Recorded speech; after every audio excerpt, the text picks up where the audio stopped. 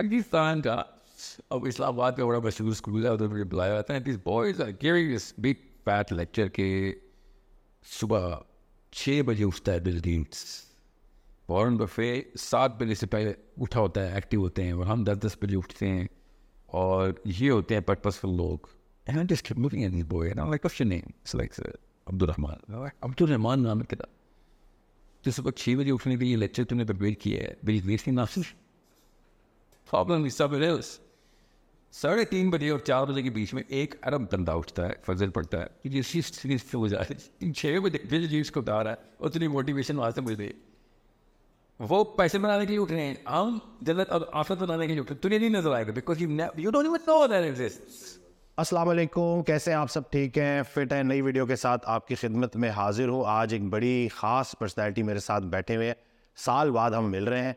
अस्सलाम वालेकुम साहिल भाई, कैसे हैं? वालेकुम अस्सलाम अल्हम्दुलिल्लाह. शुक्र अल्हम्दुलिल्लाह. अब हम बार बार मिलते रहेंगे, ये जो साल का वक्फा आता है इंशाल्लाह, ये सही नहीं है. नहीं इंशाल्लाह ज़रूर, क्योंकि बहुत सारे लोग आते हैं और आपकी माशाल्लाह एक ह्यूज फ़ैन फॉलोइंग है, इन्फ्लुएंस है आपका, ख़ास तौर पे नौजवानों पे. लास्ट भी अभी कुछ दिन पहले एक लड़का आया तो वो कह रहा था कि बस किसी तरह से मुझे साहिल भाई से मिला दें, तो बस मेरी बड़ी ख्वाहिश है. तो आपसे कैसे मिला जा सकता है, थोड़ा बता दें.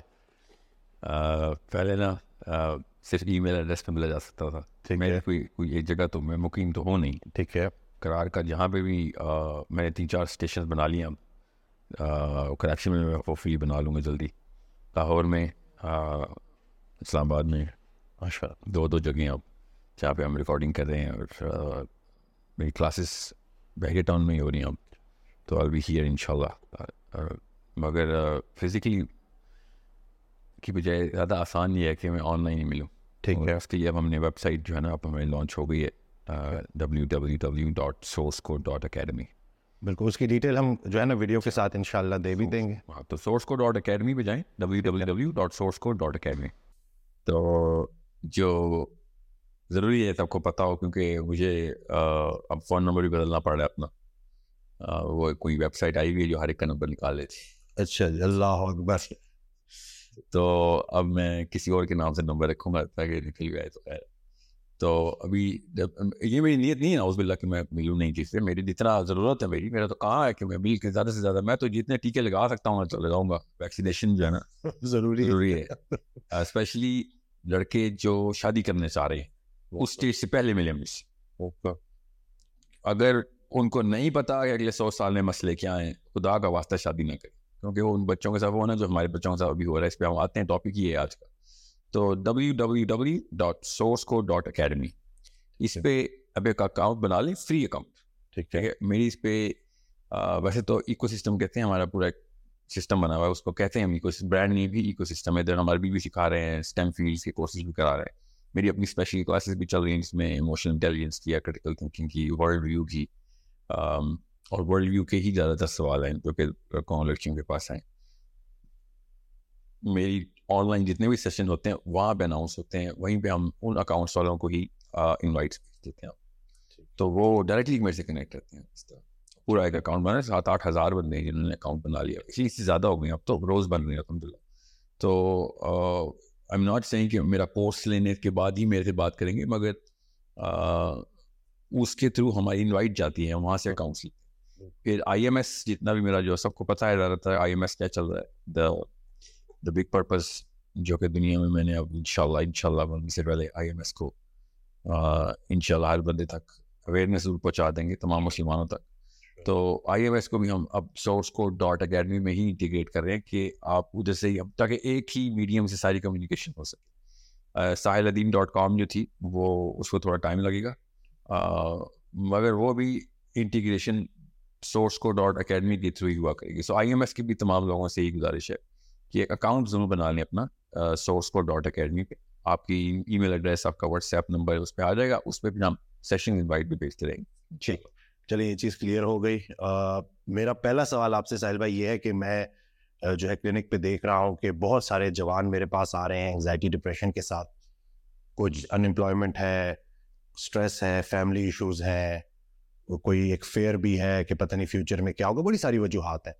तो ये इतना कॉमन क्यों हो रहा है? और चलिए ये बातें तो इसी तरह हैं और ये कब से चली आ रही हैं, ये प्रॉब्लम्स तो चल रही थी, लेकिन अब ये बीमारियां बहुत तेजी से सामने आ रही हैं, तो इसका हल क्या है, कैसे निकलेंगे, क्या क्या इसके सॉल्यूशंस हैं आपके ख्याल में? इसका अगर वजह हम सही तरीके से जान लेना तो हमें हल पता चल जाएगा। तो सबसे पहले तो हम इस वक्त ये वाली दो जनरेशन हैं इस वक्त, जो 80s में और 2000 में अपने अपने मतलब अपने अर्ली टीन्स को पहुँचेंगे, जो पहुँची हैं, वो in state of psychological shock, that's called a shock. वो शॉक किस चीज़ का है वो मैं आपको बता दूँ ताकि आपको पता चले इसको डील भी कैसे करना है।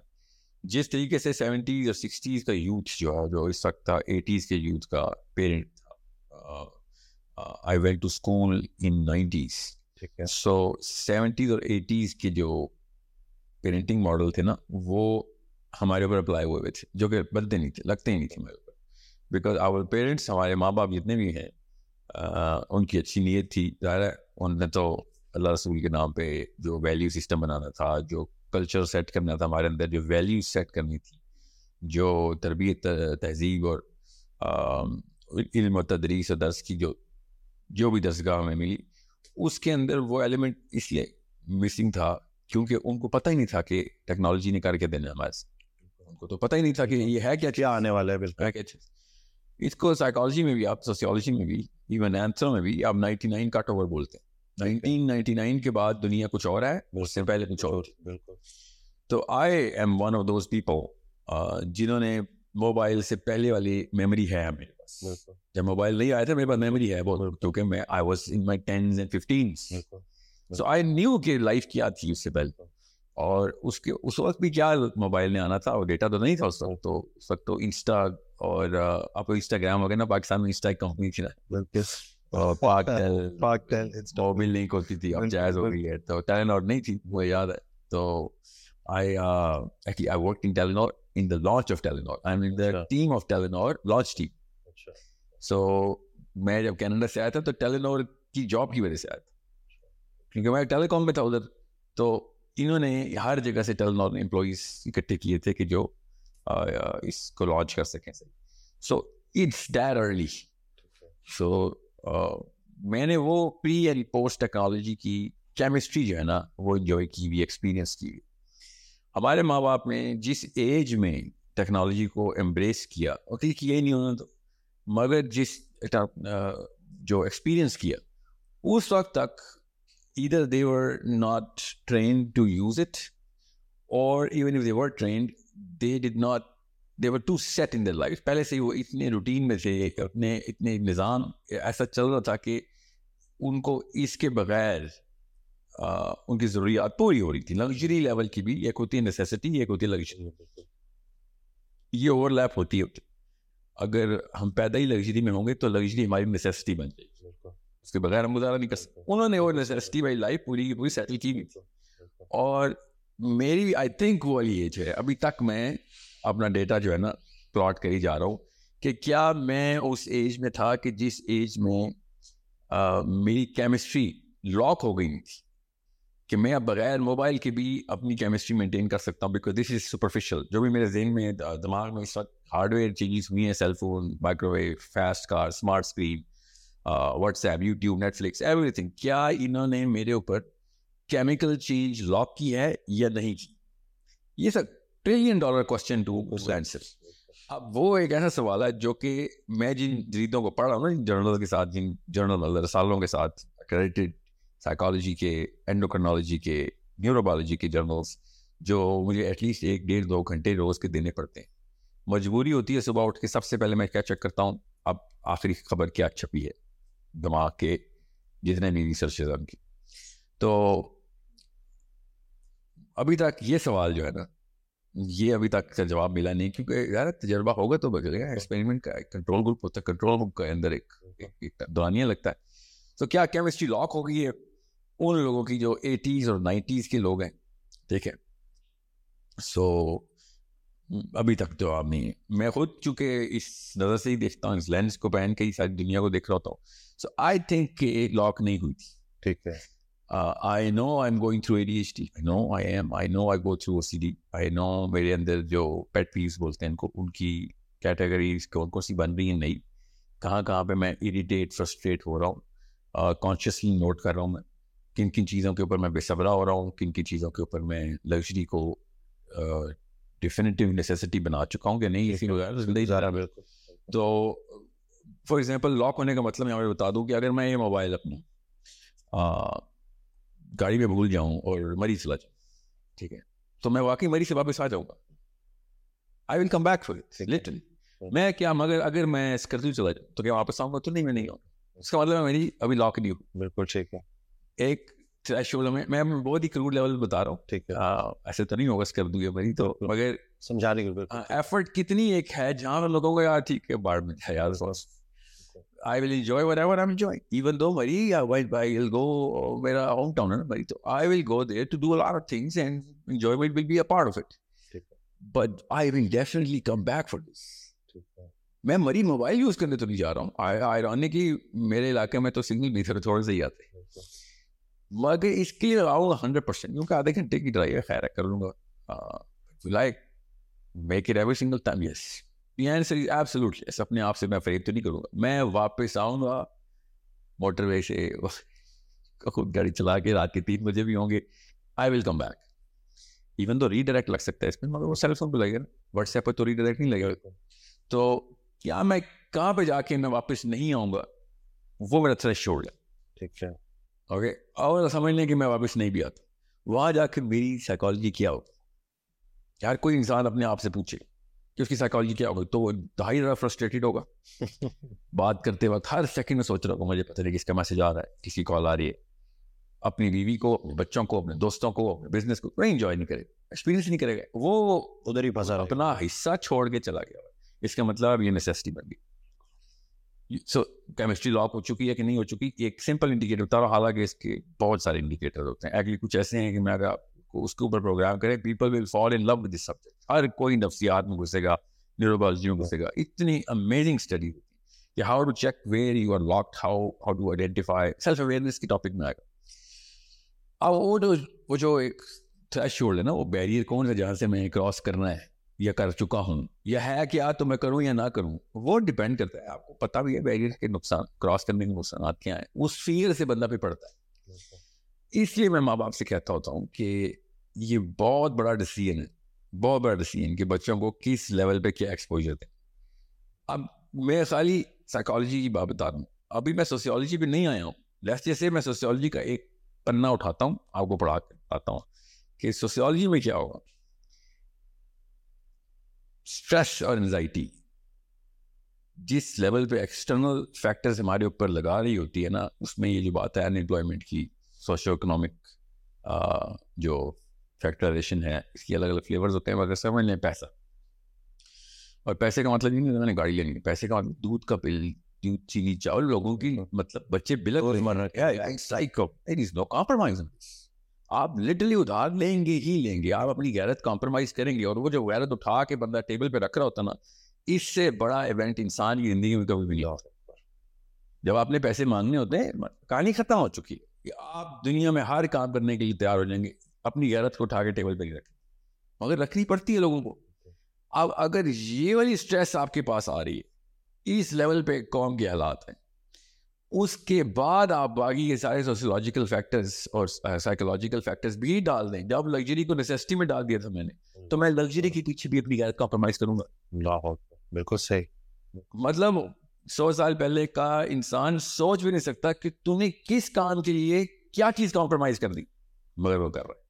तो इसका मतलब है कॉम्प्रोमाइजेशन का, कॉम्प्रोमाइजिंग का, द कॉम्प्रोमाइज का जो फन है ना, वो अब 1 इंच से 1 मील तक चला गया। हम लिटरली इंसानी सतह को इतना नीचे दफन कर रहे हैं। इसलिए आप देखेंगे कि जूतों के पीछे, कपड़ों के पीछे, फोन के पीछे, स्मार्ट स्क्रीन के पीछे, घर कहाँ पे लेना है क्योंकि उसकी दूरी, रास्ता कितना है मेरे कामों से, उसके पीछे रिश्ते टूट रहे हैं, माँ बाप की सब बदतमीजियां हो रही है। जिद का जो लफ्ज है ना, जिद का लफ्ज असल में अरबी का लफ्ज, ये जिद की जो मसदर है, क्या खूबसूरत जिद है, मसदर है। ये इतना कोई खूबसूरत लफ्ज है। अगर नफ्सियात के एंगल से देखें तो आप जब कहते हैं बच्चा जिद्दी हो गया, वो एक्चुअली वो रिएक्शन टू दीज 2 बॉक्सेस दे रहा होता। अब वो बॉक्सेस हमने लग्जरी की तो डेफिनेशन, आप मियाँ वाली के बच्चे की भी लग्जरी की डेफिनेशन मोनाको के प्रिंस वाली है। क्योंकि अब टेक्नोलॉजी ने, मैं आपको बता रहा हूँ, कारून दुनिया का सबसे अमीर आदमी, वो सोच भी नहीं सकता जो इस वक्त लैया और बकर के रेडी वाले के बच्चे के पास लग्जरी। कारून सोच भी नहीं सकता। और कारून तो हजारों साल पहले था। आप जॉन हैनकॉक को ले, जिसकी 700 बिल्डिंग्स है अमेरिका में, ठीक है, 1986 में मरा था। वो भी नहीं सोच सकता कि जो बकर के बच्चे की, खुशाब के बच्चे की बेसिक नेसेसिटी है, वो इमेजिन नहीं कर सकता कि तुम्हारा फ्रिज कौन सा है, तुम्हारा स्क्रीन टच स्मार्ट स्क्रीन कौन सी है, तुम्हारे पास सेल फोन कौन से है, तुम्हारे पास गाड़ियां कौन सी। मतलब 70s का बंदा भी प्रिमिटिव एलियन हो गया बस। सो यहाँ पे जब, क्योंकि आप फितरत को तो नहीं आप जुटला सकते, अल्लाह की मशीन तो बोलेगी, आवाज तो निकालेगी। तो अल्लाह की मशीन जो है ना, ये जो जिस्म है, ये आवाज लगाती है इज्जत नफ्स की, ये आवाज लगाती है गैरत की, ये आवाज लगाती है अदम बर्दाश्त की। किन चीजों के ऊपर? वो अब आप मिक्सचर में डाल दिए हमने, वो वाले फैक्टर्स मिक्स होते हैं ये प्लास्टिक के फैक्टर्स के साथ। और साइकोलॉजी तो दोनों को एक ही, साइकोलॉजी को क्या बता के तेरी इज्जत नफ्स की कॉम्प्रोमाइज हो रही है, वो तो देखती है कि लग्जरी और नेसेसिटी के ऊपर कॉम्प्रोमाइज करेगा तो रिएक्शन देगा। लोग किन किन जगहों पहले लोग किस चीज पे हड़ताल करते थे और आप किस चीज पे हड़ताल करते? पहले लोग सिर्फ और सिर्फ बड़े मामला पे हड़ताल करते थे, अब सबसे छोटे मामले में भी माँ के सामने भी हड़ताल करेगा बच्चा, बाप के सामने भी। और बाप समझ ही नहीं सकेगा कि यार मेरा 8 साल का बच्चा मेरे से वो वाले, मेरे ऊपर वाले अलकाब लगा रहा है, मेरे बारे में वो वाली परसेप्शन बना के बैठ लिया और रियलिटी समझ रहा है कि जैसे मैं अपने बाप के फरीजे से जीरो हुआ, हालांकि मैं कम दिया, मैंने एक सेलफोन कम दिया, या सेलफोन का मॉडल कम दिया, या फिर मैंने उस दिन जूते नहीं लेके दिए, कपड़े नहीं लेके दिए जिस दिन लेके। This is the definitive matrix of the child. बाप को लिटरली घर से भागने की बातें, या यही चल रहा है हर चीज। तो एंजाइटी और डिप्रेशन तो बहुत छोटा मसला है, असल में मसला यहाँ पे उसकी आउटपुट हमें एंजाइटी और डिप्रेशन में कहाँ से आ रही। सो मैं आपसे यही कहा ना कि कई दफ़ा मैं कहता हूँ कि स्पेन की मलका का इतना नखरा नहीं था 1800 में जितना पिंडी एक छोटी सी 12 साल की बीकन हाउस की बच्ची का। छोटी सी लड़की बीकन हाउस में पढ़ती है, ये नहीं पता, ये भी पता है उसको कि उसके कपड़े कितने के, ये तो बहुत छोटी बात है। वो क्लास में तमाम लड़कियों के कपड़ों को पहचानती है, और ऊपर जो कॉमिक्स में नहीं होता, ऊपर लिखा हुआ आ रहा था कि 1800 रुपए का, 18,000 रुपए का, 1,80,000 रुपए का, सबके कपड़े पता है इसको। No you do the math कि उसके साथ हमने किया क्या। अभी इसलिए मैं अम्मियों को और स्पेशली फादर्स को ये बताता हूँ कि you did this on purpose, या तो आप जाहिल हैं या नाअहल हैं, तीसरी कोई ऑप्शन नहीं दे रहा हूं मैं। क्योंकि तकलीफ उसको आएगी, आपको आएगी, घर से बच्चा भागेगा, आपका निशान देखना, आप कलाइयों पर निशान देखेंगे, बिल्कुल सही, सेल्फ हार्म के आप खुद निशान देखेंगे अपनी बेटियों के, अपने बेटों के। बेटा नहीं खुदकुशी करेगा, मैं बता दूं आपको, बेटा आपको मारने की कोशिश करेगा, बेटी खुदकुशी करेगी। ये लोग समझ नहीं रहे। It is the biggest problem. बच्चा जाना क्या इससे बड़ा मसला कि आपके ज़हन में गुजारा तो बता दें, आपका बच्चा ही आपके मरने की दुआएं कर रहा हो बैठ, लिटरली जाए नमाज़ों में जाएंगे मजहबी बच्चे, मजहबी घरानों के अपने बाप के मरने की दुआएं कर रहे हैं। क्यों? मैट्रिक्स तोड़ दिया हमने, ओवरलैप आ गया लग्जरी और नेसेसिटी।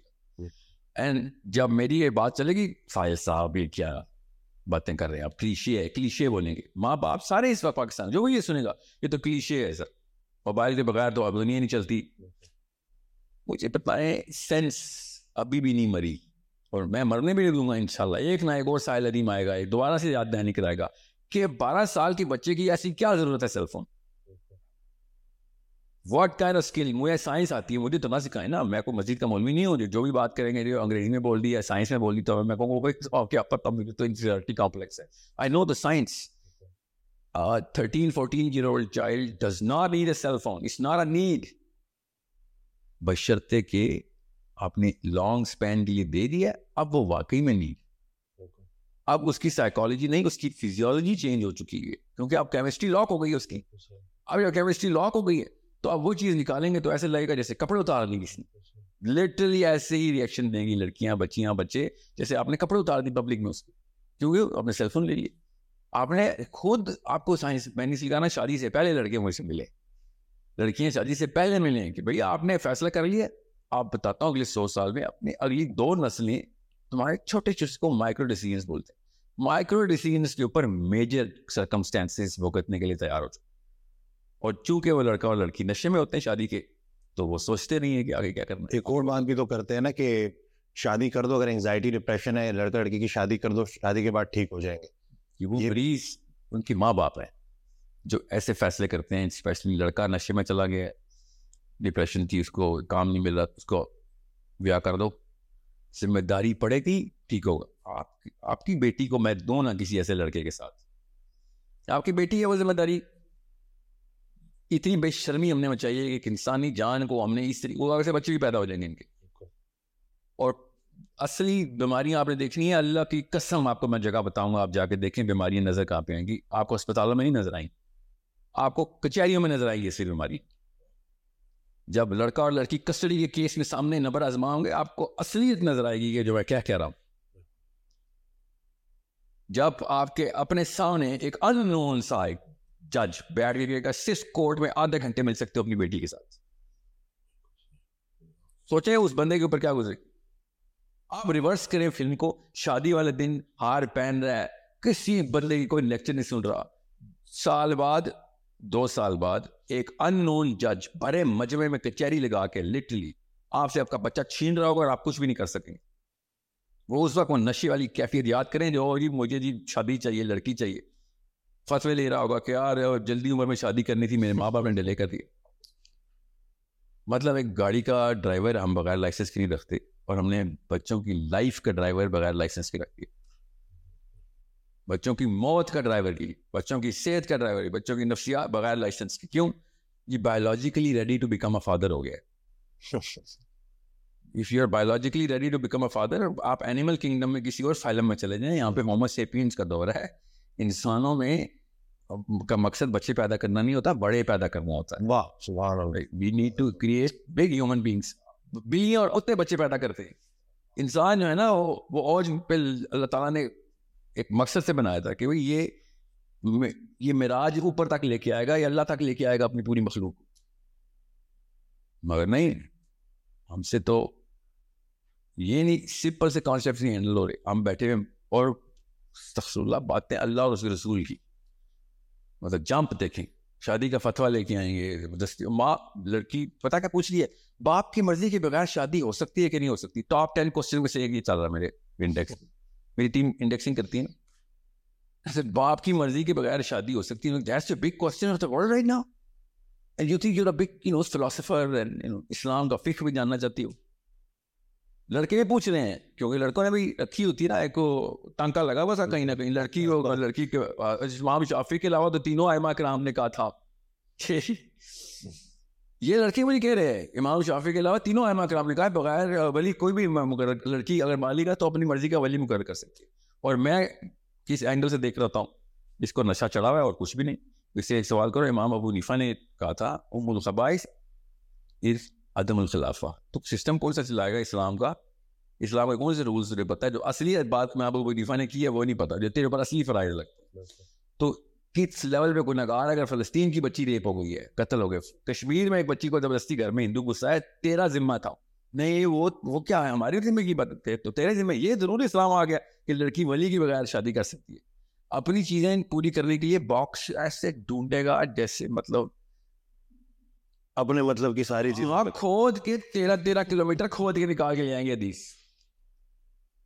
ऐसा कोई मुफ्ती है ना अंदर से पाकिस्तानी लड़का है लड़की, जब इसको कुछ चीज चाहिए होती, जब हम कह रहे हैं कि भाई हमें तुम्हारे बच्चे चाहिए, अल्लाह की कसम मुझे आपके बच्चे चाहिए, मेरे बच्चों को आपके बच्चों में लीडरशिप चाहिए। My kids need your kids to lead. रोना तो याजूज माजूज निकाले ना हमने, तो वो क्या होगा? बस नहीं, वो तो इस्लाम तो अपना अपना मामला। तो फिर उस वक्त कहाँ पे था ये वाला फतवा जिस टाइम आप नशे में थे? ये जो पेरेंट्स अभी आप कह रहे हैं कि इसमें पेरेंट्स का बड़ा जो है ना अमल दखल है, ये सारे ये जो हालात बन चुके हैं ना, तो ये जो पेरेंट्स फिर जो है आपको गुस्से के जरिए, ज़बरदस्ती, डंडे के जरिए फिर काबू करने की कोशिश करते हैं, तो उसका भी फिर एक रिएक्शन आता है बच्चों की तरफ से, और वो भी मैं देख रहा हूँ कि वो फिर घर में एक पूरी जंग होती है। तो ये पेरेंट्स अगर इस सिचुएशन में है तो क्या गुस्सा, क्या करें वो? कि आप ना जब शराब खाने में ना बार में बैठी हो तो बार टेंडर से लड़े, मुझे साफ गिलास दे, मुझे शराबियों को जूठा नहीं चाहिए, इस्लाम में हराम है। तो बार टेंडर के उस्ताद जी, और तू तो बाहर निकल रहा, तू ये क्या तुमने फतवे निकालती हैं इधर आके, मेरे पानी चेक कर रहा हो, दिखाओ कौन सी जगह पे पानी, वहां पर तो शराब वाले गिलास पड़े थे, वहीं पे तूने मेरा गिलास धो दिए। मतलब you are the problem, bartender is not the problem, parents are the problem। ये सारा कोई गलत करने के बाद उस गलत में से सही ढूंढ रहे होते हैं। वो घर का माहौल ही असल में साइकोलॉजिकल बीमारी है। आपने जो इकदाम किए हैं वो साइकोलॉजिकली करेक्ट होंगे भी, तब कोई नजर तो नहीं आएगा। कंटेन करें, इसको कंटेनमेंट ही बोलते हैं। आप सिर्फ कंटेन, बच्चे माँ बाप के थ्रू सिर्फ कंटेन हो रहे हैं, इसको स्प्रिंग इफेक्ट बोलते हैं ना। जैसे बाप किया ऐसे सारी की सारी घर की बत्तियां रोशन हो जाती, जिस कमरे में शो करना शुरू कर देता है, बाप एंटर होगा एकदम बत्तियां ब्लैक आउट। ये वो घर हैं जहाँ पे अभी भी डंडा लेके बाप अपनी ही गलती है, अपना गुस्सा बच्चों पे उतार रहा है।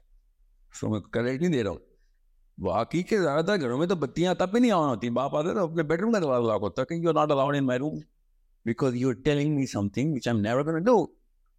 असल में वो क्या कह रहे होते हैं बच्चे, अबू जी you are 10 years too late।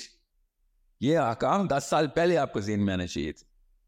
हमारे ज़हन में अपनी बच्चे 30 साल के बच्चे नजर नहीं आते हमें से। हमें अभी ना छोटे छोटे बच्चे ही नजर आ रहे हैं, हमें वो 30 साल का जानी नजर नहीं आ रहा, 30 साल का फ्रॉड और चीट नजर नहीं आ रहा, 30 साल का वो वाला बंदा नजर नहीं आ रहा जो अपने बॉस को खुश करने के लिए अपने कोलीग्स की गर्दनें काटता फिर रहा है।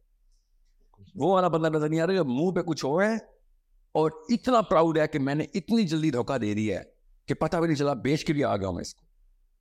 ये हमें नजर नहीं आए, हमारे बच्चे हैं वो, हमारे बच्चे शेख रशीद, शीरी मजारिया हम पाल रहे हैं अपने घरों में, हम अपने घरों में मरियम नवाज़े पाल रहे हैं, हमें नजर नहीं आ रहा। बैठ के गालियां दे रहे होंगे उसको, अपनी बेटी उससे भी बड़ी एक एक करप्शन की का पैकर बना रहे। आपको प्यार आएगा नवाज शरीफ पे, इमरान खानों पे, जो अगली नस्ल ने करतूत करना है। नहीं, इतना बड़ा डिफरेंस आएगा। नवाज शरीफ, इमरान खान तो 1910 की पैदाइश है ना, सारी ना इनके तो लॉक होंगी, इनको नहीं ये वाली बीमारियां लगनी जो हमारे बच्चों को लगनी है ना, because they were in the 70s, ये 70s में तो गुजार हुए थे। ठीक है, सो इनकी केमिस्ट्री लॉक थी, they are just reacting to epidermal level reactions. हमारे तो एंडोडर्मिस पेंट हो चुका है अंदर से, लिटरली। मेरे बच्चों के फोन के खोलिए भी आप, व्हाट्सएप के लोगों से ग्रीन है। Yeah, it's a problem। और इन्होंने रिप्लेस करना है तो फिर ये आगे मैं आपको मैं केमिस्ट्री की दास्तानें सुना के थक गया हूँ, किसी को समझ नहीं आ रही। पाकिस्तान इज नॉट रेडी कि डोपामिन के साथ किया क्या। हमारा एक हार्मोन बना ही इसलिए अल्लाह ताला बार बार उसकी निशानी गुजारते गाने पाते। हमने बस खेल लिया है, 2 केमिकल्स के साथ हमने 2 नंबर की है और ओवर ड्राइव पे ले गए, सेरोटोनिन का और डोपामिन का, दोनों के दोनों। अब अपना कलर अब दिखा रहे, क्योंकि अब ये अम्मी और अबू बने जाके, now they are having babies. मैंने अपने उस्ताद से पूछा, अभी जो मेरे साइकोलॉजी के जो के प्रोफेसर हैं अभी भी, कि हमारे पास जेन जी का डेटा तो नहीं आ सकता अभी पेरेंटिंग का, तो अभी तो छोटे छोटे काके हैं वो, मिलेनियल्स का तो आ सकता है ना। इसे तेरे कितने बच्चे हैं? ऐसे सही कह रहे हैं आप, मेरे बच्चे आर नॉट ओल्ड इनफ, मेरे बच्चे तो छोटे हैं अभी। आई नीड टू नो कि क्या हो रहा है, लिसन टू मी। यही मसला हम वेट कर रहे हैं अभी तक। अभी मिलेनियल्स जो 80s के मतलब 90s का टीनेजर है, जो लेट 90s का टीनेजर है, वो अब कहीं जाके उस मॉडल पे पेरेंटिंग करेगा जिस मॉडल पे उसकी सर्कमस्टेंसेस हमें नजर आएंगे। जेन जी तो अभी छोटा सा बच्चा है, उसने उसको तो शादी की उम्र नहीं हुई। सो मिलेनियल्स का डेटा अभी तक कलेक्शन के फेज में, हमें अभी नहीं पता मिलेनियल्स ने क्या 2 नंबरी की है। हमें पता है, बट मेरे पास कितना सैंपल हो जाएगा ना, हमें दुनिया का सैंपल चाहिए होता है। अब मेरे पास जो इस वक्त मेरे पास सैंपल है ना, क्योंकि मैं स्कूल और यूनिवर्सिटीज में बहुत ज़्यादा इन्वॉल्व हूँ। मैं तो let's just say 3 to 4 programs a month मेरे चल रहे थे. Actually sometimes even मैंने एक महीने में 18 प्रोग्राम भी किए. But I was in every school, every university. तो मैं जाता ही था, मैं तो एक्सरे मशीन साथ लेके घूमता हूँ कि बिहेवियर चेक तो करें बच्चे की, फैसिनेशन और फिर 2 ही चीज़ें चेक करनी होती. मैंने मतलब अपने शौक का इजहार, लिटरली शौक में था मैं कि ये हो क्या गया. फिर मैंने यूनिवर्सिटी में जाना बंद कर दिया कि मैं यूनिवर्सिटी में नहीं जा रहा. और मैं आपको एक मिसाल देता हूँ यहाँ पे. मैं भी LSE में था, सेशन हो रहा था, और मैं अपनी टीम से कहीं वीडियो ना आ गया. LSE के आईफोन, मुझे इसका नाम नहीं आता, मेरे पास आईफोन नहीं होता, क्या जो latest pro 15 pro 14 pro max, या 14 प्रो मैक्स 6-7 लाख रुपए का फोन है. क्या पता ज्यादा का होगा, 5 लाख का, 6-7 बिल्कुल 6-7 lakh. And yeah, all of on their daddy's money, every single person had iPhone Pro Max. I get that. Rich kids, you know, wherever they get their money from, okay, they got it. मैंने question पूछा, iPhone Pro Max आपके पास? जी हाँ. कौन सा chipset है इसमें? वो क्या होता है? I get it. ये बताए, सुने ये देखें, आपको मैट्रिक्स चेक कैसे करनी होती है. ऐसे आपको नहीं पता, प्रोसेसर स्पीड नहीं पता. 13 में और 14 में अपग्रेड्स क्या आए थे, सब का एक ही आंसर था, camera sir, camera 120 megapixel, 130 megapixel. That's all. You bought us $1 million camera. तकरीबन. That's it. If you knew cameras, you would have known how to buy a real camera. इससे सस्ता तो मैं, इससे ज्यादा मतलब you would have cloud line पे होते वो कैमरा मिल जाता. तुम किसी और सोच के ताबे हो, एक ट्रेंड के अंदर आए, तुम्हारा डोपामिन डायरेक्ट डोपामिन लॉक हो गया ना. असल में किस चीज से डोपामिन लॉक हो? सेरोटोनर्जिक रिएक्शन से, कि दुनिया इस वक्त जिस ट्रेंड को, जिस हायरार्की ऑफ डोमिनेंस पे खेल रही है. टर्मिनोलॉजी में मत कंफ्यूज हो जाइएगा, गूगल कर लीजिएगा या मेरी पुरानी वीडियो देखिए. स्टोरी का क्लाइमेक्स ये है नहीं. NCBMS में मेरा लेक्चर था. SCC और B के बच्चे हैं उधर. LSE में चलो सेंस बनती है, ठीक है. रिक्शों पे आते हैं वो यूनिवर्सिटी. फोन कौन से सबके पास? iPhone 14 Max. You need to see. मैं आप ये चीजें, ये मेरी ऐनक पहनने आओ, आपको ऐसे आश्कारा होगी ना कि माँ बाप की असली 2 नंबरी हमारा मुल्क तबाह हो रहा है. ना कोई मौलवी, ना कोई यूनिवर्सिटी का प्रोफेसर. उससे पहले ही बच्चा पहले 12वें साल में तबाह होके पेश होता है. ना वो मौलवी बचाएगा, ना प्रोफेसर बचाएगा. iPhone Pro, I can't afford an iPhone Pro Max. I swear, I would never buy an iPhone Pro Max. You know why? I'll tell you why. Because of the price. बात ही बातें हैं सारी कि features क्या काम है. मैं ये फोन क्यों रखता हूँ? मैं मतलब सैमसंग का CEO, शायद मेरा नाम भी जानता हूँ. मैं Note 1 से लेके क्योंकि इसमें वो पेंसिल है और मैंने नोट्स लेने होते हैं. मैंने जितना नोट इस्तेमाल किया सैमसंग के किसी कस्टमर ने नहीं इस्तेमाल किया. आपकी जरूरत के मुताबिक. मुझे पता था ना, मेरा एक मतलब मेरा लिटरली नीड बन गई है, ठीक है. वरना पेंसिल पेपर भी लेके जा सकता था मैं, but okay, I have what these kids are doing with an iPhone does not show कि इनके किस मैवर में घूम रहे. शोज कि इनके माँ बाप ने किस मॉडल ऑफ पेरेंटिंग को सबसे पहले अडॉप्ट किया. अब जिस मर्जी रिएक्शन में आप चले जाएं, इसका रिकॉइल है कोई नहीं. इसकी रिहेबिलिटेशन पूरी की पूरी मतलब ओवरऑल मैकेनिज्म है इसका. और जब तक मैं आपको असली बात नहीं बताऊंगा तब तक आपके डर नहीं बैठेंगे. और आप देर हो चुकी, यूनिवर्सिटी के बच्चे के लिए देर हो चुकी है. वो खुद कुछ करेगा तो करेगा, क्योंकि इस उम्र में तो उसके बच्चे होने चाहिए थे ना. You can not be parented at 20 और 30 ईयर ओल्ड के बंदे को आप पेरेंटिंग कर रहे हो, तो उसको वो डर के सुन ले जैसे कि उसके अब्बा जी सुन रहे हैं बैठ के. क्योंकि जिनके बच्चे छोटे हैं उनको मैं बता रहा हूँ, रोने दें बच्चों को. कोई बात नहीं, रोएंगे, रोने दें. फोन ले लें, आईपैड ले लें. जो 5-6 साल का बच्चा है उससे आईफोन आईपैड स्क्रीन ले ले. स्कूल पैदल भेजें, घर में जानवर पाले, कपड़े खुद धोए, वो अपने जूते खुद पॉलिश करे. Every single mechanism has to come back into the way this body is designed. जब तक आप इस काम पे नहीं डालेंगे, आपका बच्चे की बिरकलाइयाँ भरी हुई होगी और वो इतने डीप कट्स होंगे कि एक ना एक कट उसकी जान ले लेगा। आपके बच्चे कोर्टों में पाए जाएंगे, आपके बेटे लड़ाइयाँ कर रहे होंगे, बेटियां बच्चे लेके भाग रही होंगी किसी की, क्योंकि पाकिस्तान के लॉ में बच्ची को मिल जाता है, लड़की को मिल जाता है बच्चे। आपका बच्चा इधर भी डिप्रेशन में जाएगा। एक वक्त में 1800 गर्लफ्रेंड रखना उसकी बेसिक नेसेसिटी होगी। अगर उसके पास 4 से कम गर्लफ्रेंड्स हैं, वो इंफीरियरिटी कॉम्प्लेक्स में चला जाएगा। एक बंदे के पास गर्लफ्रेंड्स की तादाद से अगर यूथ इंफीरियरिटी कॉम्प्लेक्स में जा रहा है, तो सोचें जरा किस तरीके से कंफ्यूजन आएगी कि मैं कितना बड़ा जानी हूं, उससे मेरी इज्जत नफ्स लॉक हो चुकी हुई है। मतलब इसकी मैथ ही कोई है ना, साइंस तो नहीं इसकी मैथ लगाएगी, तो इस्लाम ही मैथ लगा सकता है इसकी, क्योंकि ये मॉरल क्राइम है कि आपने 8-9 लड़कियों के साथ धरना किया हुआ है, ये मॉरल क्राइम है। मगर अगर मैंने नहीं किया हुआ तो मैं इंफीरियरिटी कॉम्प्लेक्स में जा रहा हूँ, उसकी रिएक्शन में मैं कह रहा हूँ क्या करूंगा, आप देख लें पाकिस्तान में क्या करते।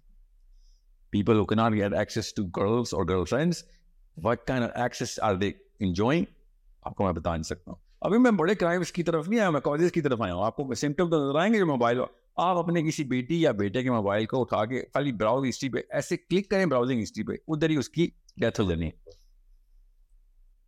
Literally he is going to die out of shame, just अम्मी ने अब्बू ने ब्राउजिंग हिस्ट्री को क्लिक कर दी। इसके ऊपर इज्जत नफ्स और self worth, self esteem lock हुई है। ये बनी नो आदम की हिस्ट्री में पहली दफा ऐसे हो रहा है। मैं इसलिए कहा ना, हम शॉक में हैं, हमें पता ही नहीं चला हमारे साथ हुआ। बिल्कुल सही बात। मतलब मुफ्त में टैंक मिल रहे थे, हमने टैंक खरीदे, घरों में लाए और बम चलाने की प्रैक्टिस शुरू कर दी, सारे हमारे बच्चे मर गए। लिटरली ये वो टैंक है जो हम घर में लाए और गोले चला दिए अपने घरों में। ना दीवारें बची, ना छत बचे, ना बुनियादें बची, ना बच्चे बचे, ना रिश्ते बचे, ना बीवियां बची, ना शोहर बचे, ना माँ बाप बचे। And these ignorant, incompetent people have the guts to say, साहिल भैया आप जो है ना वो इस्लाम के थ्रू लोगों को किसी और तरफ लेके जा रहे हैं। इस्लाम के थ्रू आप शराब खाने में बैठे हैं, आप इस्लाम की बात अभी नहीं करें, पहले शराब खाने से बाहर आए, साफ सुथरा गिलास बाहर मिलेगा, तब आपको समझ आएगी। मैं आपको सिर्फ साइंस के थ्रू बता रहा हूँ। आपको मैंने जितनी भी डिजीज बताई हैं घर से भागने की, मैंने कभी नहीं कहा खुदकुशी हराम है ये करेगा। मैं आपको आपका साइकोलॉजिकल पेन बता रहा हूँ। अगर इस्लाम की तरफ से आऊँगा तो फिर तो मैं आपको बता नहीं सकता हूँ मुफ्तियान ने कहाँ पे नाअहली दिखाई है। नहीं तो जिस तरीके से क्रिप्टो के ऊपर बात आती है, इस तरीके से, या शादी की एज के ऊपर बात आती है, मोबाइल की एज पे सबसे पहले फतवा आना चाहिए था। इनको तो पता ही नहीं था कि कसरा क्या है। सबसे पहले मौलवी को आना चाहिए था कि भाई ये बात सुने, आप लोग हमारी बातों पे हराम हलाल समझते हैं तो ये हराम है। अगर फितनों पे बातें करते हैं तो जी बिल्कुल सबसे बड़ा फितना तो पोर्नोग्राफी हराम है। आप पोर्नोग्राफी का सेंटर उसको दे रहे हैं मगर पोर्नोग्राफी हराम कर रहे हैं। वाह, अल्लाह अकबर। आप माँ बाप से बदतमीजी का सेंटर उसको दे रहे हैं, दवाई उसको खुद पिला मगर बदतमीजी हराम है। ये आप मतलब आपको या तो मशीन समझ नहीं आई तो फिर आप मेंबरों से उतरे, यूनिवर्सिटियों के मेंबरों से भी उतरे और मस्जिदों के मेंबरों से भी उतरे। अगर आपको ये मशीन का समझ नहीं आया, अल्लाह ताला ने कुरान पाक में कहा कि मैं तुझे तेरे अंदर निशानियां दिखाऊंगा। किस बात की? कि कुरान हक की किताब है। मैं आपको मैं दिखा रहा हूँ निशानियां। उस आयत का मतलब तफसीर मैं बता रहा हूँ। आप बताएं कुरान पाक पूरा अप्लाई कैसे करेंगे आप? इस तरह की हरकतें, बड़ी तेज गाड़ियां, स्मार्ट स्क्रीन, माइक्रोवेव्स, 4G से कम आपका बच्चा ADHD नहीं, OCD नहीं, डिप्रेशन में एंटर होगा। 4G से कम पर डिप्रेशन। तो जिन लोगों का 100 साल पहले बच्चा मर जाता, डिप्रेशन नहीं होती थी, सबर करते, अब 4G नहीं आ रही, डिप्रेशन कर लेते। एक दिन इंटरनेट ना आए तो एक घंटा भी नहीं, अगर वो घड़ी का वो क्लॉक का वेटिंग साइन आ जाए, वहाँ बैंक की गली चल रही होती है, लोडिंग आ जाए बीच में,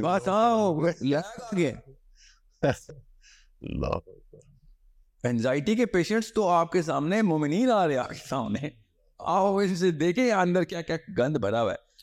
this is a problem only an educated mind can understand. That's why मैं आपको बता रहा हूँ, आपको अपनी बच्चियों की, अपने बच्चों की फिक्र नहीं है। खुदारा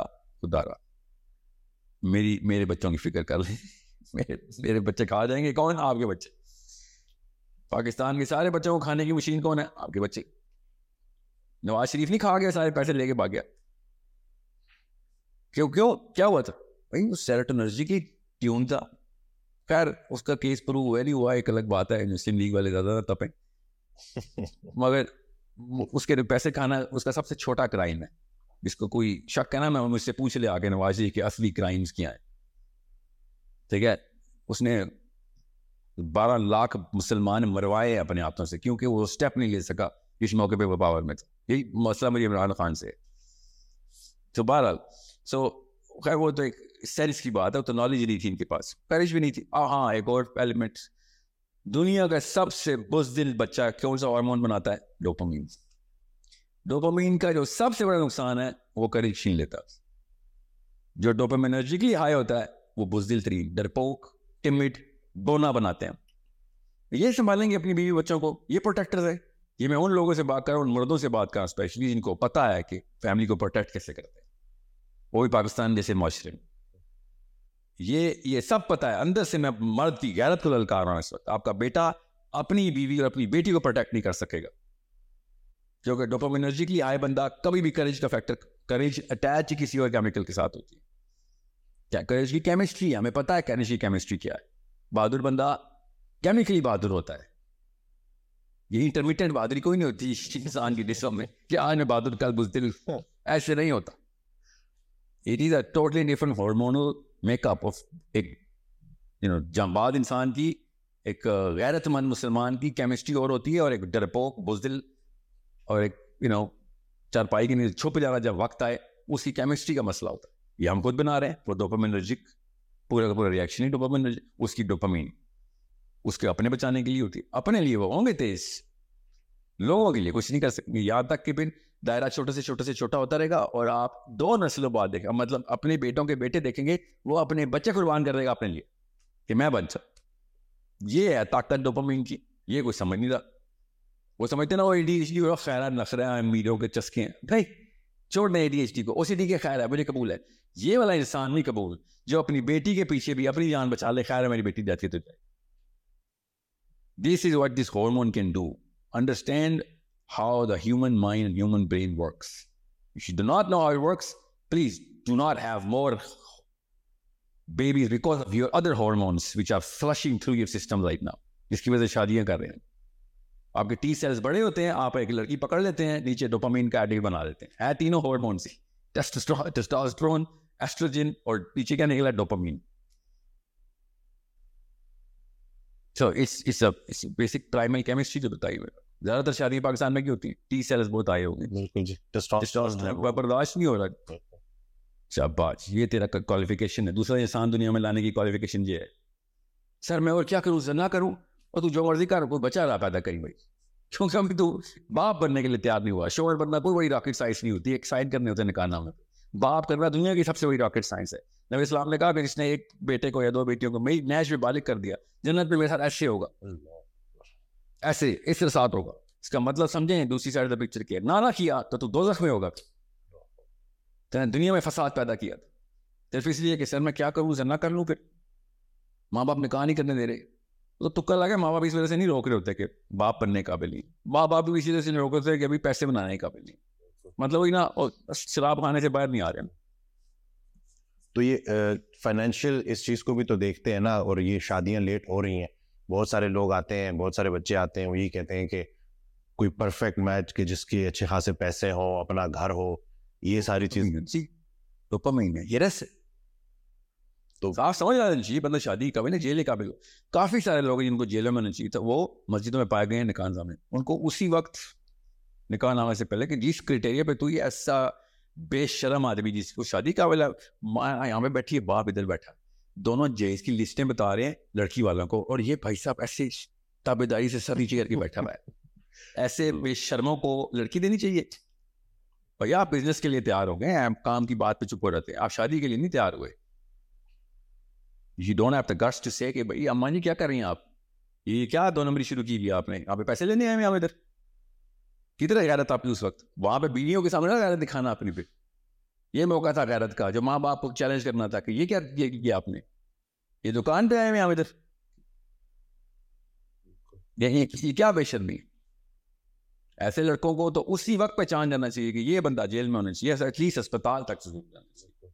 जेल में ना डालें, अस्पताल इलाज की जरूरत है जी पूरी तरीके से। और टीके नहीं, बिजली वाले शौक देने चाहिए इनको। तो चीज क्या है, तुझे इंसानी लड़की दे दें, हमें मुसलमान लड़की तो नहीं दे दें, सॉरी, ताकि तू अपने जैसे 10 और निकाल दे, ऐसे तो नहीं होगा। तो लालच और ये हिरस, ये तो बहुत कॉमन हो चुकी है मादियत आजकल। सर लालच तो इंसान, अल्लाह के नबी इस्लाम को एक बंदे ने नाम रखा हारिस अपने बच्चे का, नबी इस्लाम ने कहा नाम तो सच्चा रखा, इंसान है तो हारिस। लालच का नहीं मसला, लालच जो हमारी जबीली कैफियत, उसको कंट्रोल करना इस्लाम था ना। मसला है कि हमने लालच को जस्टिफाई करके बॉक्स ऑफ नेसेसिटी में डाल दिया है, उस बॉक्स को सिर्फ गुजारा नहीं। ये नहीं, ये वरना तो अब तो ये टाइम आ गया है। मैं अभी एक सर्वे कर रहा था तो सिंपल सा क्वेश्चन ये दिया हुआ था, बहरहाल अभी तफसील में नहीं जाऊंगा, बोरिंग डिटेल है। भाई साहब 54 ईयर ओल्ड कहते हैं सर मैं अगर अपने बेटे को 2 नंबर नहीं सिखाऊंगा तो सड़क नहीं क्रॉस कर सकेगा। हाँ बिल्कुल, इतनी सी सड़क तुझे नजर आ रही है लाहौर की, तुझे वो पुलिस रात नजर नहीं आ रहा जो खुदा की कसम नहीं क्रॉस कर सकेगा अगर तूने सिखा दी तो। कलमा तो पढ़ना बंद करना, मुझे तो कंफ्यूज करना बंद करे कि तू मुसलमान है, तू जान के 2 नंबर से सिखा रहा है कि वो पाकिस्तान की सड़कें क्रॉस करे। बेटा पाकिस्तान से बाहर एक और दुनिया है, वहां पे जो असली सड़क है ना वो क्रॉस करने के लिए कलमा पड़ा था। हर बंदा जस्टिफाई करके बैठ गया है कि लड़का तो सड़क नहीं क्रॉस कर सकेगा अगर मैं उसको झूठ बोलना ना सिखाया, या तेजी ना सिखाई, या चालबाजी शातिरपन ना सिखाया। बस जस्टिफिकेशन जो है ना, दैट्स द रियल प्रॉब्लम। लालच तो आनी थी, वो बंदा आप कंट्रोल करता है अपनी तज़किये से, अपने इल्म से, अपने शऊर से कि भाई मैं अगर लालच कर रहा हूँ, सारे लालची हो गए तो फिर मेरी भी लालच नहीं पूरी हो सकेगी, तो let's just not be a greedy man. लेकिन अक्सर आते हैं लड़के वो यही कहते हैं कि हम मजबूर है पेरेंट्स के आगे ना, क्योंकि हम वही बात के फिर डिपेंडेंट हैं हम उनके ऊपर, और उनके बगैर बिल्कुल ठीक है, बिल्कुल ये करोड़ रुपए का सवाल है। ये मैं लड़कों को बता दूं, जो लड़का कहता है ना सर माँ बाप के ऊपर डिपेंडेंट हूँ तो मैं डिसीजन लेता, तो फिर शादी का डिसीजन तो ना लें। आप शादी के काबिल तो, अगर आपका बाप आपके डिसीजन ले रहा है तो आप बाकी सब कुछ दुनिया में कर सकते हैं, एक लड़की के ऊपर ये नहीं सबूत दे सकते कि आप शौहर हैं आप उसके डिसीजन में करें। और 95% पाकिस्तानी लड़के ऐसे हैं जिनके बाप उनकी बीवी के डिसीजन ले रहे हैं। मतलब गैरत करिए यार, मेरा बाप मेरी बीवी के डिसीजन क्यों ले रहा है? ये कौन सा हक है? ये कौन सी किताब में लिखा है मुझे बताएं? कुरान पाक इसके खिलाफ आई ये किताब। हर बंदे से अपनी रैयत का सवाल होगा, अपने बेटे की रैयत का नहीं होगा, अपनी रैयत होगा। आपके कबर में जाके लेटे हुआ मुनकर नकीर आएंगे क्या ये क्यों किया था, ये तो अबू से पूछना उन्होंने किया था, ये होगा। आप बताएं, सोचें जरा, आप कोई ब्लेम डाल सकते हैं अपने अबू पे? कबर में मुनकर नकीर ने तो सवाल भी नहीं करने हमसे, क्या तू कौन है, तू है कौन? तूने तो अपनी कोई औकात बनाई ही नहीं, तू तो खड़ा ही नहीं हुआ जमीन पे, तो कीड़ा मकोड़ा है नहीं था ये। आप तेरा डिसीजन तेरा बाप ही लेता था। कितने साल में? 45 55। और बाना क्या रखा हुआ माँ बाप का अदब, क्या बात है? ये अदब की डेफिनेशन सिखाई आपने कि आपकी बीवी का डिसीजन आपका बाप ले रहा होगा, क्योंकि इससे बड़ी बेअदबी है कोई? This is a problem of the man, it's not a problem of woman. मैं औरतों पे आता हूँ, हज़ारों बीमारी नहीं मत समझी मैं, औरतों को फ्री क्या उसे कहते हैं फ्री पास मिल रहा है, उतना ही बड़ा अवन इस्लाम का और उसूलों का और केमिस्ट्री का। असली में बीमारी तो माँ की है ना। ये जो बच्चे जिस तरह के बनते हैं माएँ बनाती हैं। ये पहले 5-7 साल में बाप तो भाई पैसे बना रहा होता है, अच्छे असली है 2 नंबरी से 1 नंबरी से बना रहा होता है। माँ बच्चे को जो डोपामीन के ये टीके लगाती है ना, आईपैड, 6-6 महीने का बच्चा दूध पी रहा है फीडर में, माँ मॉर्निंग शो देख रही है, बच्चा आईपैड पे नर्सरी राइम्स देख रहा है, और देसी एक्सेंट की अंग्रेजी मेरे आगे मारी जा रही है। This boy will generate a sense of colours, sense of rhythm and देखिए। और तो जाए किसी अपने रिश्तेदार को सुनाए कहानियां, मेरे आगे नहीं चलेंगी। You are creating the next pharaoh, that's what I am going to tell you in English. फिरौन आपके घर से निकलेगा हमें पता नहीं था, हम तो कुरान में पाक में फिरौन देखा था आखिरी दफा, या तेरे पिरामिड में जाके देखा था मम्मी उसकी जो है। हमें क्या पता था कि फिरौन अभी पाकिस्तान से निकल रहा है, पिंडी में सैटेलाइट टाउन से 2 फिरौन निकल रहे हैं अभी। क्यों? क्योंकि वो मॉर्निंग शो के ऊपर आंटी एडिक्ट है, और उसके बाद व्हाट्सएप ग्रुप के ऊपर उसने हर वक्त अपनी नंदों की और सासों की कहानियां सुनानी होती हैं, और बच्चा वहां पे बैठा हुआ वेट कर रहा है कि मेरी सगी माँ डोरा है या ये आंटी है जो कभी कभी नजर आ जाती है मुझे। अल्लाह अकबर, ये तो हर घर की कहानी आपने बता दी है, यही चल रहा है। हर घर की नहीं मिलाई, मैंने सिर्फ और सिर्फ रैमसीज 1 और रैमसीज 2 की होता है, ये मिस्र में से इनकी लाशें मिली हमें, ठीक है, हमने री इनका वेट किए, अभी आ रहे हैं 2030 में निकलेंगे ये घरों से, ठीक है, और लाल सुर्ख आंखें होंगी, क्यों रातों को सोते नहीं यार, टीवी के सामने बैठे, और बाल इनके खड़े हुए होंगे, शर्ट के बटन खुले हुए होंगे, बाहर निकलेंगे और कहेंगे मेरी तारीफ करो कि मैं कितना अच्छा लग रहा हूँ, और जैसे ही मेरे साथ मिलेंगे सर एक मिनट रुक जाएंगे, पहले एक सेल्फी हो जाए आपके साथ, ठीक है, क्योंकि मैंने इसकी इंस्टा पे पोस्ट डालनी है, because some chicas are waiting for me to, you know, दिखाना है, status updated. This is the future of your children. And then आएगा बच्चा मेरा नमाज पढ़ता है, और अच्छा माँ बाप की लड़ाई आपस में पता क्या हो रही थी, लिटरली बच्चे तो मैंने पाले हैं, आंटियाँ लगी होती हैं, ये बस सारे बच्चे तो मैंने पाले हैं, इसको मेरा एहसान नहीं, अल्लाह बचाए, फरिश्तों के साथ मेरे जुमला बोलते हैं कि ये बच्चा आपने पाले, क्योंकि जिसने ये बच्चे पाले हो तो क्या बहुत तो नहीं बचने वाला। अभी मैं बता रहा हूँ, शोरम नाम डाल देगी, इसने अपने जुर्म का इकरार कर रहे हैं। तो मॉर्निंग मुझे वो बैठी हुई थी, बच्चे तो नैनी ने पाले हैं, गाँव वाले ने पाले, अभी भी बढ़ रहा हो जाए, 50% शायद 10 बच जाए, आप 50-60 हज़ार साल की सीखें बच जाएंगी, तो बहुत बड़ा रान का बाप बनेगा आपका। मतलब फराइज से ही भाग रहे हैं, चाहे बाप हो चाहे माँ हो। तो लफ्ज़ ना बोले ना, मैं पता अपनी आज की ग्रामर मैंने बड़ी मेंटेन की, अगर मैंने किसी भी तरीके से ग्रामर में 20% भी आम इंग्लिश की होती ना, तो आंटियों ने जुम्मे का खुतबा समझ के ट्यून आउट करता हूँ, ताकि मोदी साहब है इसकी वीडियो देखती रहती, ये अल्लाह रसूल करता रहता है, मैंने बात ही science, psychology, suicide, ADHD, OCD की है, ताकि फोकस मिले कि ओए ये तो कोई लिबरल टाइप का बंदा है, ये साइंस की बात कर दिया। So scientifically, I'm telling you, I'm trying to scale you through physics and biology. Hormones के through. English. But still, इतनी तेजी से जो सब कुछ चेंज हुआ है, तो कोई अडेप्ट, हम कैसे अडेप्ट करें, क्योंकि एक चीज हो गई है तो इससे कोई निकलना। बॉडी देखिए, बॉडी को समझें, इंसान की मैकेनिकल मेकअप जब तक हम समझेंगे नहीं, तब तक हम सिर्फ रिएक्शनरी रहेंगे। ब्लड शुगर बढ़ गई है, आपके पास एक बंदा है, you're going to give him a reactive medicine, ठीक है, उसको कंट्रोल करें, पर if he says कि सर मैं 0 पर रीसेट हो जाऊं, तो like यार 0 पर रीसेट होने के लिए you're 200 pounds too late. You should have been at 130, now you're 230. You're a little too late. First reduce this list है, उसके बाद हम प्रोटोकॉल सेट करेंगे। पहले हम आपको एक्सटर्नल फैक्टर्स तो और आपका वेट कंट्रोल करें, फैट कंटेंट कंट्रोल करें, आपकी रूटीन में लेके इंसुलिन लेटर, अभी तो दवाई भी है, ठीक है, यही कहें ना आपके, अभी इंसुलिन को तो आप रेगुलेट करते हैं, बाकी की सारी बॉडी को तो जरा अपने जगह पे लेके आओ। Insulin is a reaction right now, it is the least of your problem, even though you gonna die because of this insulin malfunction. ठीक है, आपका पैंक्रियास जो भी कर गया, पहले आपका हार्ट, पहले आपका लिवर, सबसे पहले आपका मैदा, जिसके थ्रू ये सारी हिरस आपके नजर आ रही है, आपके पट्ठों में, आपके शोल्डर में, you know, men start looking like women literally in Pakistan because of this, in terms of their physical appearance. Now, you're not going to start with insulin. बिल्कुल मैं इसलिए कह रहा हूँ, अगर आपका बच्चा 15-16 के ऊपर iPad Pro Max है, तो आप पहले तो उधर आए ना जिधर से आपने ये सारे के सारे सोर्सेज कंट्रोल करने। Now, एक ही सवाल आंटी अंकल के ज़हन में आ रहा होगा सर कि सर मैं फ़ोन तो वापस नहीं ले सकती, ज़्यादा बड़ा मसला होगा। नहीं, ये छोटा मसला है ना, ज़्यादा बड़े मसलों की लिस्ट बताइए मैंने आपको। छोटा मसला क्या है जो आपके सामने आएगा? हफ्ता 2 हफ्ते टेंट्रम्स, इससे ज़्यादा नहीं है।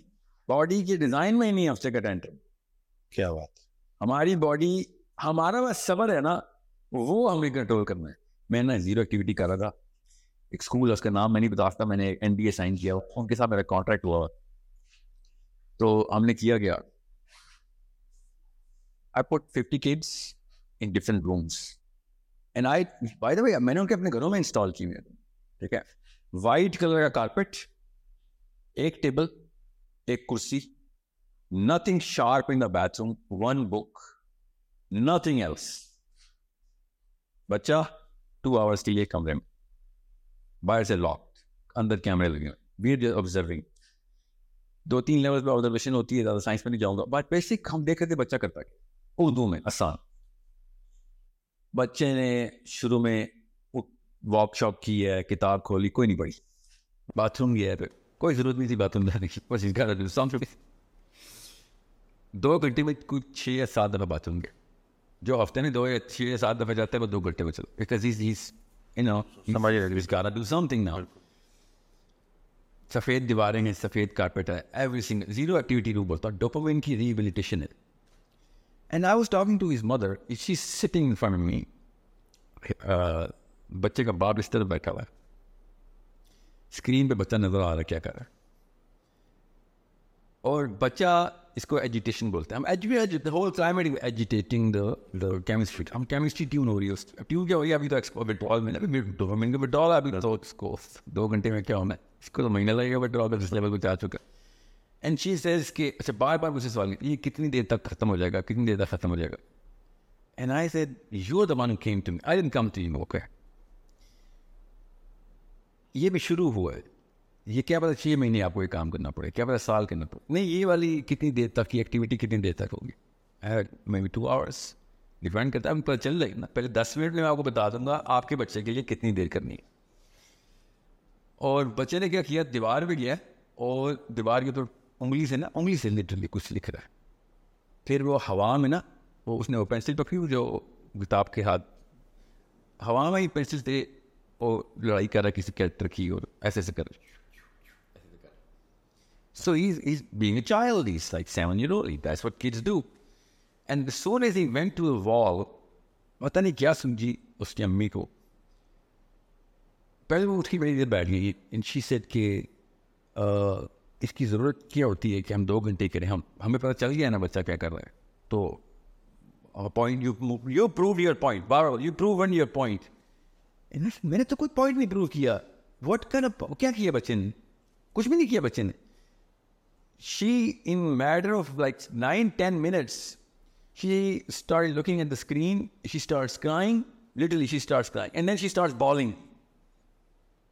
और जाके अपने शोर को कहते 2 मिनट दें, और शोर के बाद कहीं वो चीखा पका शुरू होगी मियाँ बीवी के.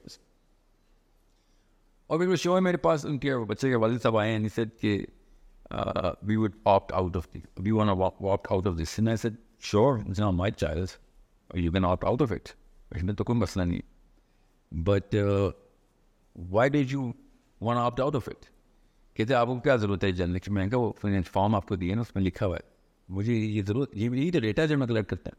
जैसे नहीं, this is mental torture sir, this is mental torture. And I said yeah, on 3 people out of 4 people mental torture है on 3 people. एक सबसे बड़ा मेंटल टॉर्चर कहता नहीं मेरी बच्चे के ऊपर टॉर्चर है, मेरी बीवी पर टॉर्चर है. ऐसे नहीं, बताता हूँ किस पे टॉर्चर है, साइंस समझ ली.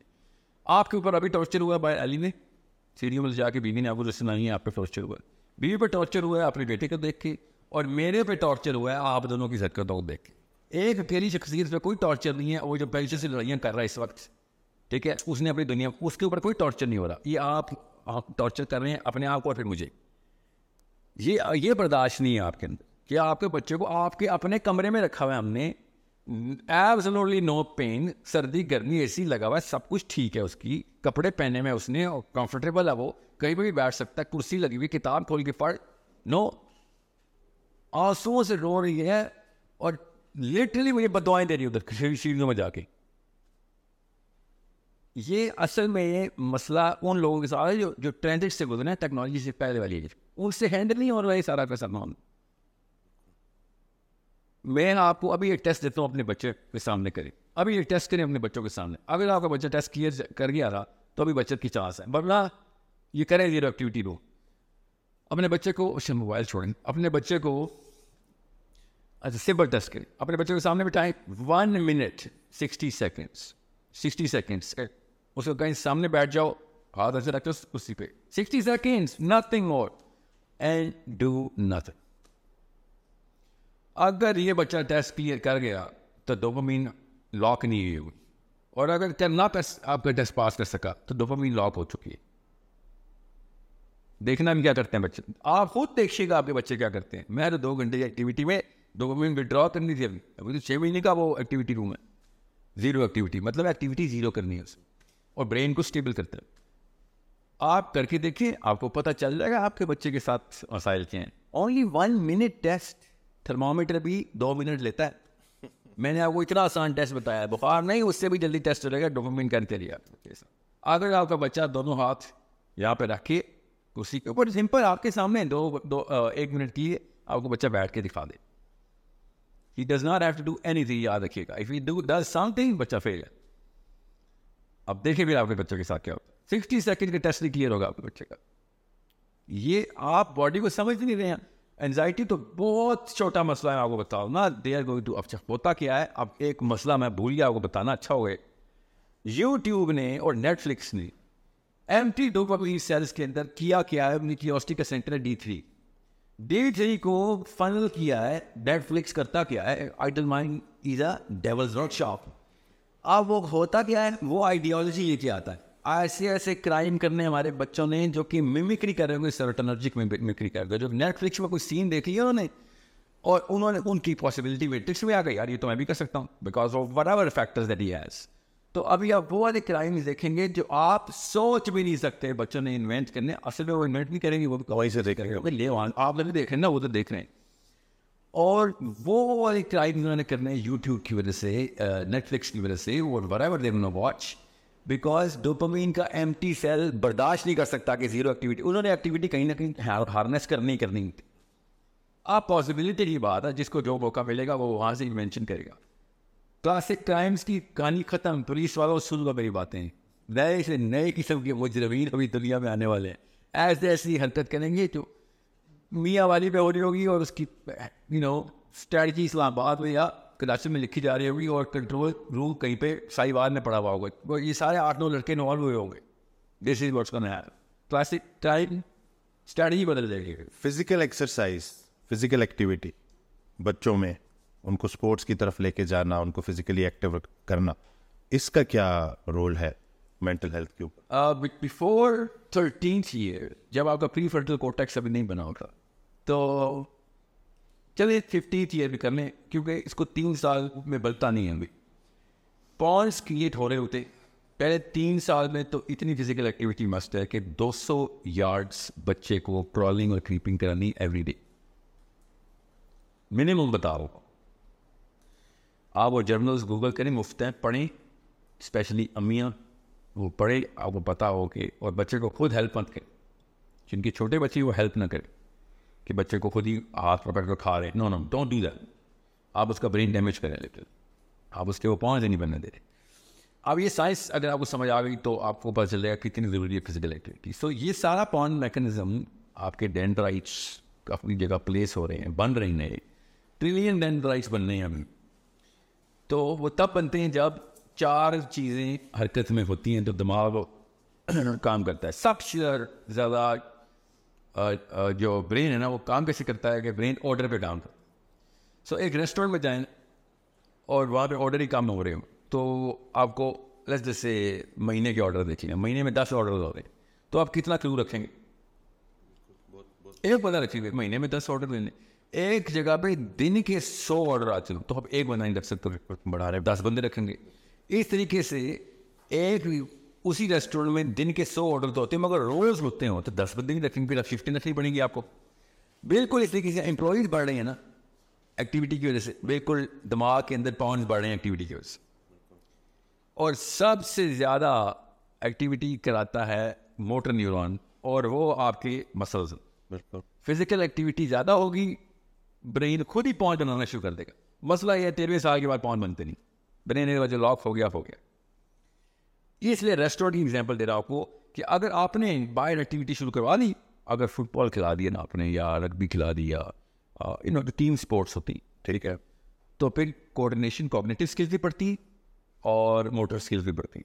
क्रिकेट में इतना वो नहीं है, क्योंकि क्रिकेट में हमें पता है पाकिस्तानी है, इतनी ज़बरदस्त टेक्निक ढूंढते हैं कि फील्डिंग ना करनी पड़े, ठीक है, हिलना ना पड़े, हम खड़े रहते हैं, बॉल आ भी रही होती है ना, जब तक बॉल नहीं आती ना तब तक हमारी मूवमेंट नहीं शुरू होती। तो क्रिकेट के शौकीन बच्चों के दिमाग ज़रा से कम होंगे।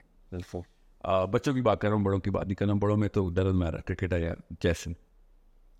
सो आप स्क्वाश खिलवाएं बच्चों को, ठीक है, जो कि टीम स्पोर्ट नहीं है, फुटबॉल खिलाएं। स्क्वाश क्यों कह रहा हूँ, इससे टफ एक्टिविटी फिजिकल इंसान ने नहीं बनाई। This is the best exercise, swimming in squash, या फिर हॉर्स राइडिंग।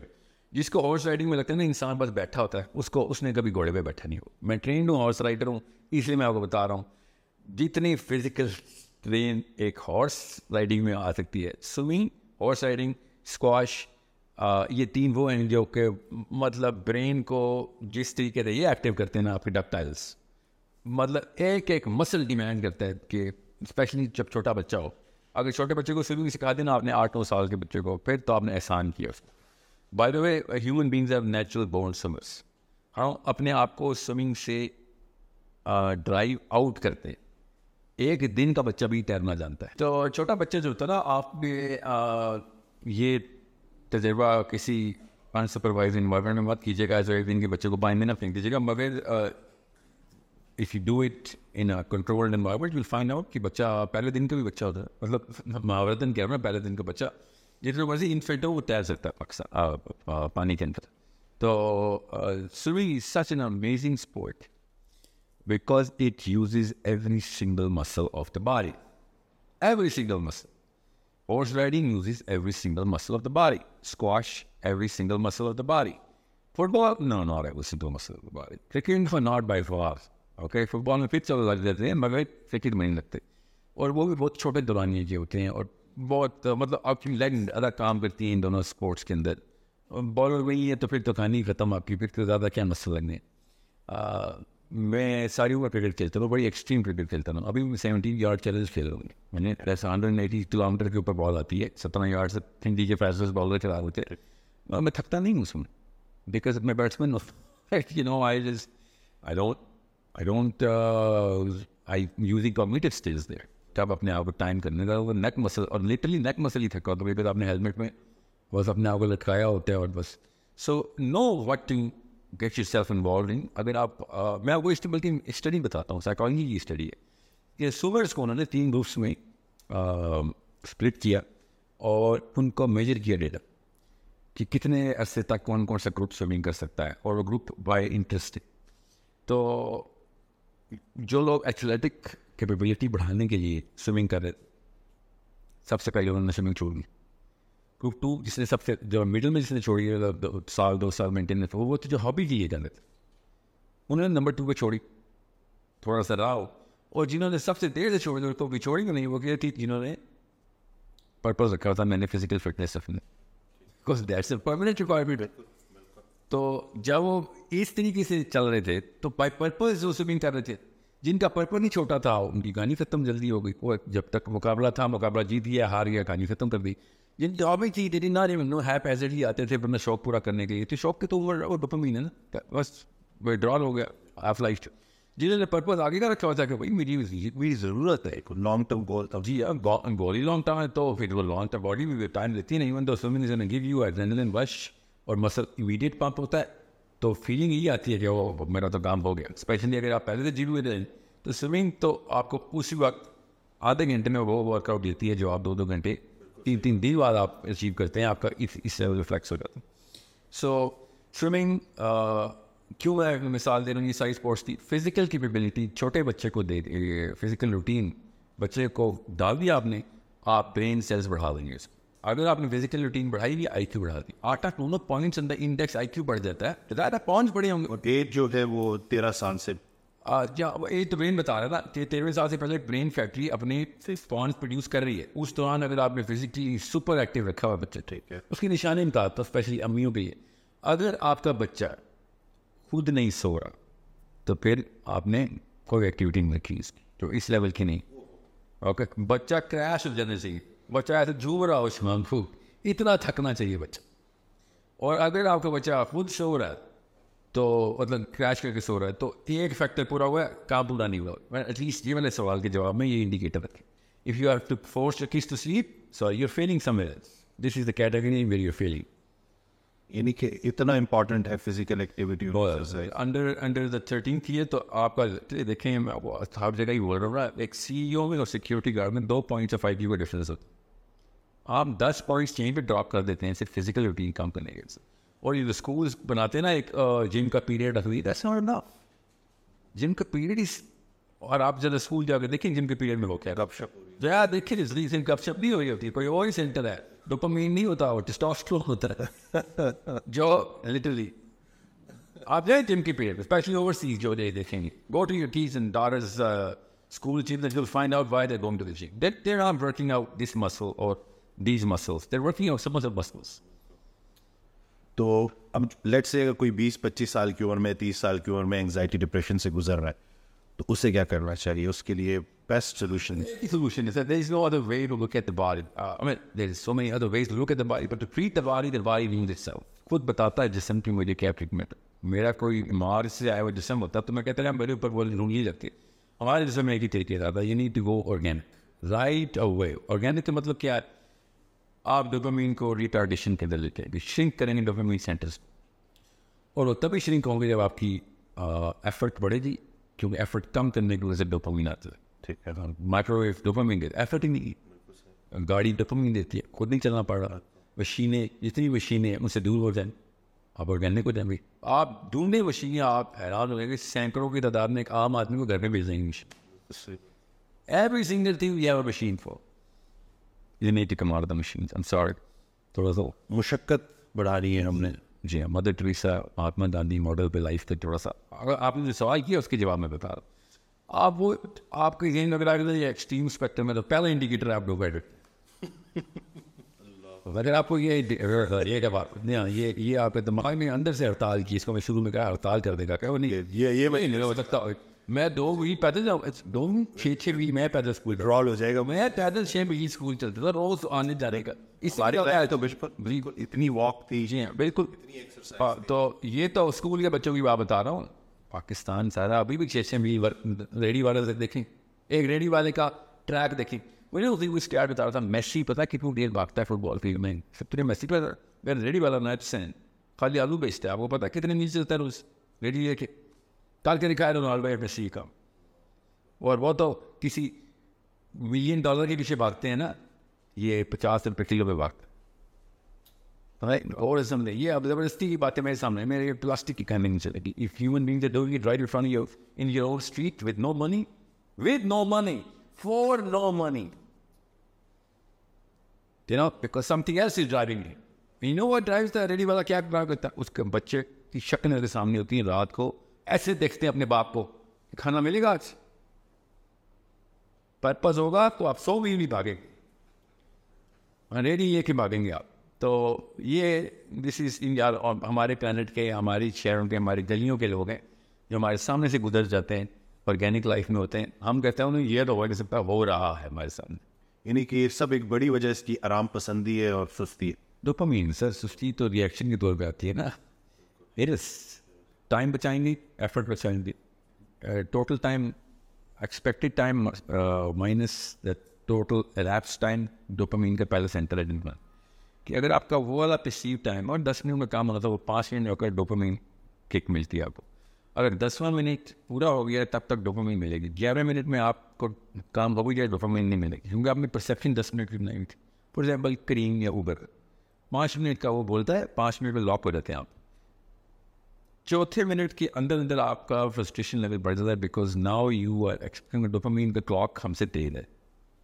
अभी साइड में मत जाइएगा, बस ये बता दो, आप 5 मिनट घड़ी पे देखेंगे भी तो आपका जेन 3 मिनट में 5 मिनट पूरे कर देगा. सब ये सुन बता रहा हूँ, ज़रा साइज नहीं बता रहा. तीसरे मिनट में आपको लगेगा 5 मिनट. वो लगा लोग झूठ नहीं बोल रहे थे जो कहते हैं मैं तुम्हारा 1 घंटे से वेट कर रहा था, और आप घड़ी में बेचते हैं 12 मिनट हो गए जो भाई. ठीक है, वो उनका जेन वापिस घंटों ही निकालता है. वो जो लड़का है बच्चा 0 एक्टिविटी रूम में था ना, उसको या पूछे ना कितनी दे रहे हो, I don't know, maybe you put that Guantanamo Bay for an hour? Guantanamo Bay, huh? And an hour, literally, this is the clock. You were there for 19 minutes only. So, जब आप वो डोपामाइन रिटार्डेशन करेंगे तो वक्त बढ़ जाएगा. आसिफ अली थानवी रामने सुना है, बंदे ने पूछा, असली कहानी सुना कि आपने 1400 किताबें लिख दी, और एक एक किताब 8-8, 9-9 जिल्दों की, एक एक जिल्द 3-3, 4-400, 800-800 सफ़ों की. एक बंदा कैसे लिख सकता है? एंड ही सेड कि आपने अभी वक्त का तूल देखा है, वक्त का अर्ज़ नहीं देखा अभी. तो स्ट्रेच कैसे करता है इंसान. तो ये असल में मैंने आपको बता रहा हूँ, ये तरीका है. वक्त तेजी से तब गुजरता है जब डोपामाइन फ्लो हो रहा होता है. डोपामाइन रुक जाए, वक्त रुक जाता है. We have the capability to do that. मैं आपको मेटाफिजिकल या फिज़िक्स की कोई पोर्टल नहीं खोल रहा हूँ, मैं आपको आपके जाहिर की बातें बता रहा हूँ. आपके अंदर से गुजरेगी ये बात। आप जब आप अपनी लाइफ रूटीन्स में डोपामाइन कंट्रोल करेंगे तो आपको पता चलेगा वक्त में बरकत कैसे आ जाए। However, so अगर आपका total time perceived is less than the actual elapsed time तब डोपामाइन मिल जाती, तो सॉरी बढ़ जाती, फिर फ्रस्ट्रेशन हो जाती है आपको। सो आप ऑर्गेनिक रूटीन में जाएं। आपको पता है कि भाई मैंने 3 मील स्कूल जाना है पैदल, तो you are naturally not going to go through that first second fourth day तक आप उसमें यूज टू रहेंगे। मैं अभी बता रहा हूँ 1 या 2 हफ्ते के टेंट्रम्स हैं, मैं एक इंडिविजुअल को एड्रेस कर लेता हूँ। चले, आपका अपनी बॉडी आपके सामने टेंट्रम्स थ्रो करेगी, बॉडी खुद टेंट्रम्स थ्रो करेगी, बस वो 2 हफ्ते गुजार। उसके बाद क्योंकि डोपामाइन की जितनी मर्जी नैनोलीटर पर मिलीग्राम डोजेज आपको मिलती रही है, 2 weeks is enough. Exceptional case है 40 दिन, 40वें दिन तक तो आपको याद भी नहीं रहेगा सेलफोन क्या होता था। आप व्हाट्सएप को भूल जाएंगे। अगर आपको दोबारा 40वें दिन मैंने सेलफोन दे दिया तो आप बाकायदा पूछ रहे जी ये बताओ मैसेज के रिप्लाई में कौन सा वाला बटन दबाना था जो मैं विंडो खोल लूँ। इस लेवल पे हम डायरेक्टेड है, इतनी जल्दी यूज टू हो जाते हैं। पानी से अल्लाह ने बनाया, हमें पानी जिस पेंडे में डालो उसी की शक्ल बना लेता है। सो आप इस स्ट्रक्चर में डाल लें अपने आप को, स्पेशली अपनी पर्सनल रूटीन के अंदर डू इट योरसेल्फ मॉडल के ऊपर आए। मैं कपड़े सीने के लिए नहीं कह रहा हूँ, मगर कपड़े धोने के लिए तो कह रहा हूँ कि अपने कपड़े धो तो लो, सीना नहीं है चलो तो धो तो लो, और इस्त्री भी खुद करो। और ख़वातीन सारी लड़के भी खाना खुद बनाने की कोशिश करें ताकि आपको पता चले चीज़ों में वक्त लगता है। वो वक्त तो आपने गुजारना है कि चल let them all things be done at their own time instead of expediting it. अगर आपके ज़हन में ये सवाल आ रहा है कि सर इस तरह तो हम कोई भी काम नहीं कर सकेंगे टाइम पे, नहीं तो आप ज़रा जल्दी शुरू करेंगे। फिर जब मुझे पता है मैं 6 मील जाना है तो फिर मैं डिसिप्लिन बनता है, पहले उठूँगा जी। तो it's that sort of a problem. दूसरा एक मसला यहाँ पर मैं एक और चीज़ आपने बात की है फिजिकल रूटीन की। 4 क्वाड्रेंट्स हैं ना, मैं वहाँ से देख रहा हूँ, यहाँ से मेरा दिमाग सोच रहा है physical questions, emotional questions, mental questions, spiritual questions, मैं चारों का मरक्का निकाल रहा हूँ। तो ये जो मफरूज़ा साइंस ने दी है 8 घंटे सोना होता है, that's the disease. Human body does not want 8 hours, please don't give it 8 hours. 4 hours intermittently, 6 hours in 24 hours पूरे करने, 4 घंटे रात में पूरे करने, और घंटा एक दिन को सोया करें जोर के बाद, दैट्स इट। इसके अलावा आप फिर नेसेसिटी और लग्जरी को ब्रीच करें। अब सोना आप लेकिन रात को ही, मेलाटोनिन की साइकिल जो है ट्रिगर ही रात को होती। आप अगर दिन को मेलाटोनिन ट्रिगर चलवा रहे हैं जो सी पर कहने चले तो मसला है, क्योंकि मेलाटोनिन सन लॉक्ड है। मेलाटोनिन सूरज से लॉक हुआ है।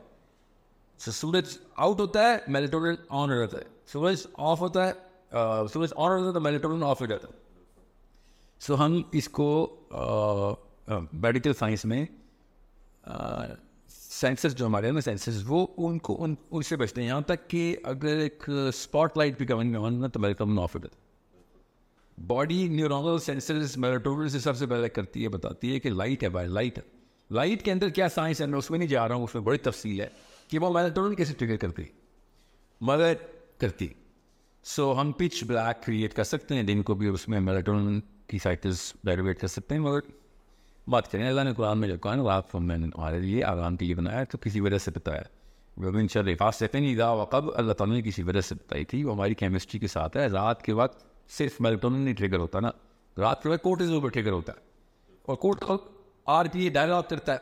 आरपीए डायलॉग में बोलते दिल साफ नहीं होगा, रात के वक्त सो जाते हैं, आरईएम स्टेट जैसी ही चीज़ होती है, सारा कोर्टिसोल एड्रिनल कॉर्टेक्स और एड्रिनल मेडुला से निकल के सारा कोर्टिसोल दिल में बन जाता है और दिल की शरियाने साफ करता है और वो भरा रहता है। इसीलिए रात को डर लगता है से, वो कोर्टिसोल केमिकल फियर, और इसीलिए जब टक टक होता है ना कहीं रात को ऐसे लगता है जिन है, दिन को ऐसे लगता है कि मारिए, ठीक है काम है। रात को सीने में पेन हो लगता है हार्ट अटैक, दिन को हार्ट अटैक हो रहा लगता है गैस है, ठीक है। क्योंकि हमारा कोर्टिसोल रात को दिन में भरा हो, इसको लगते हैं 4.5 आवर्स, ठीक है, dependent on your weight class. अगर 4 घंटे के अंदर अंदर कोर्टिसोल ने विड्रॉ होना ही नहीं, पहले तो रिलीज होगा, सारा दिन में बढ़ जाएगा, और फिर ये रात का फियर। ये ज़रूरी है कि आप दिन रात को भरा हो कोर्टिसोल से, क्योंकि दिन को जो मर्जी कर रहे हैं आपका मेलाटोनिन तो ट्रिगर कर नहीं आप, ये आज ये डायलॉग इंटीग्रल होगा, ये रात को ही होता है. And that's the problem that you have to solve. So 4 hours, 4.5 hours रात को सोने 2 हफ्ते की रूटीन है. मदर उठेंगे मुझे पता है, मुझे गाली दे रहे थे, मगर 2 weeks later you will never be able to sleep for more than 4.5 hours. And once you have a 4-hour sleep, मैं बता रहा हूँ मुझे तकरीबन 1.5 decade हो गया 4 hours पे. आपके पास 20 घंटे हैं, दुनिया के पास 12 घंटे, आपके पास 20 घंटे. You are living 2 lives. I know I'm living 3 lives. I alhamdulillah, I am living 3 lives. क्योंकि मैंने 8 घंटों की शिफ्टें बनाई. और 8 घंटे बाद मेरा जो है ना पूरा का पूरा पैराडाइम शिफ्ट कर, क्योंकि मेरे काम ही ऐसी. तो मैं एक दिन में 3 दिन जिंदा रहता हूँ, आम बंदा 1 दिन जिंदा रहता. दिस इज हाउ वक्त में बरकत बढ़ देते. सो अगर एक्सट्रीम केसों में मैं छोड़ दें 8 घंटे की स्लीप का ये मसरूदा तो है ना आप इससे पहले. और कौन कह रहा है 8 घंटे, हमें ही पता है क्या हम बच्चों वाली बातें करें. 12 घंटे तो आम लड़का लड़की सो रहे हैं. और कितना लेट सो रहे हैं. जी हाँ, और किस टाइम सोता है, किस टाइम उठता है इसको ये तो. और ऊपर से इस चीज़ को नॉर्मलाइज करने के लिए यू नो अम्मियाँ खुद, क्योंकि बेटी को पता होता है अम्मी 12 बजे उठती है, सबको पता है. Oh I will line to each other. काम वालियाँ शोरों को खाने का नाकर देती हैं नाश्ते, क्योंकि बाजी को तंग नहीं करना. और अगर बाजी सुबह जल्दी उठ रही है तो वो अपने आप को लो सोशियो इकोनॉमिक क्लास समझती है. बेटी ये है डोपामाइन की असली बीमारी. ये जो किसी और केमिकल्स के अंदर नजर आती है वो बीमारी इसमें सेरोटोनिन और डोपामाइन की मैल फंक्शनिंग. सो जल्दी उठ रही है वो बेचारी जरा पेंडू टाइप औरत है, इसलिए सुबह सुबह उठती है. और शोर आपके शोर को ना खाने दें आप, बेशक ठीक है. मैं आपको यहाँ पे वो वाला दर्शन देना चाह रहा. अपनी खिदमत तो करें ना, शोर की खिदमत तो वैसे ना करें आप. करें जरूर, इसमें ना शॉर्ट वीडियो ना भी बना दे कि शोर करें, शोर की खिदमत.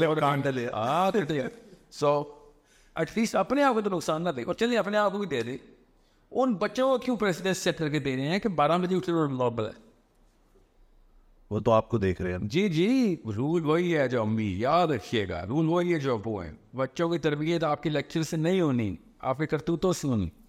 So if you are waking up after फजर लाइक सुबह निकल चुका है तो आधा नुकसान तो कर दिया हुआ आपने केमिस्ट्री पे. So you need to sleep and wake up. और पाकिस्तान का अब इस्लामाबाद का बड़ा मशहूर स्कूल है, उधर मुझे बुलाया जाता है. This boys are giving this big fat lecture के सुबह 6 बजे उठता है बिल गेट्स. वॉरेन बफे 7 बजे से पहले उठा होता है, एक्टिव होते हैं, और हम 10 बजे उठते हैं. और ये होते हैं पर्पसफुल लोग. And I just kept looking at this boy and I'm like, what's your name? It's like Abdurrahman. Abdurrahman नाम क्या? तो सुबह 6 बजे उठने के लिए लेक्चर तूने प्रिपेयर किया है, बिल गेट्स के नाम से. Problem is somewhere else.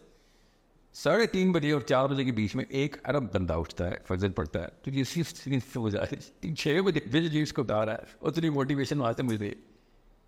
वो पैसे बनाने के लिए उठ रहे हैं, हम जन्नत और आफत बनाने के लिए उठ रहे हैं. तुझे नहीं नजर आएगा because you don't even know that exists. ठीक है. So it's a big problem है ना. मुफ्ती साहब बहुत मशहूर है, उनका नाम भूल गया हूँ, पाकिस्तान के टॉप नॉच स्कॉलर थे. कराची में स्कूल का टूर करके आए तो कहते हैं पाकिस्तान में ये हालात हैं कि मैं स्कूल में गया और मैंने बच्चे से कहा बेटा सुबह की अज़ान आती है, नहीं गया आती है तो बच्चे ने कहा कुकू कुकू.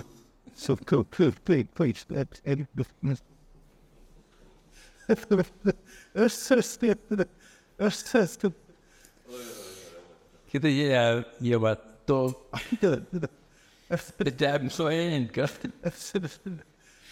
एंड ये वाकई वैसा नहीं हुआ ना. मतलब यहाँ ये नहीं हुआ ना, मुर्गी की दाने नहीं किसी ने ये बताया बिल गेट्स सुबह 6 बजे उठ जाता है. तो ये और क्या है, कुकू है ना. और भाई तो क्या हो गया, तो किधर से दे रहा है डेफिनेशन ऑफ द वर्ल्ड, किधर से क्रिएट हो रहा है. You forgot 2 billion people were waking up for Fajr. You don't even know that because your mommy doesn't know that. Your daddy doesn't know that. That's why you never knew that. मैं खुद आपको पाकिस्तानी जवानों की बात बताऊँ. मुझे लड़कों ने कहा सर मैं तो सुबह 8 बजे कभी देखा ही नहीं है. I don't even know कि सिर्फ दुनिया कैसी होती है सुबह 7-8 बजे. मैंने कभी देखी ही नहीं. Yeah, okay. The problem is somewhere else. जज़ाकल्लाह साहिल भाई, दिल तो नहीं कर रहा कि इस कन्वर्सेशन को एंड करें, लेकिन इंशाल्लाह फिर दोबारा से आएंगे और नए टॉपिक के साथ। आप लोगों के लिए ये रिक्वेस्ट है कि चैनल को सब्सक्राइब करना ना भूलिएगा, दुआ में याद रखिएगा। फिर मिलते हैं इंशाल्लाह ब्रेक के बाद।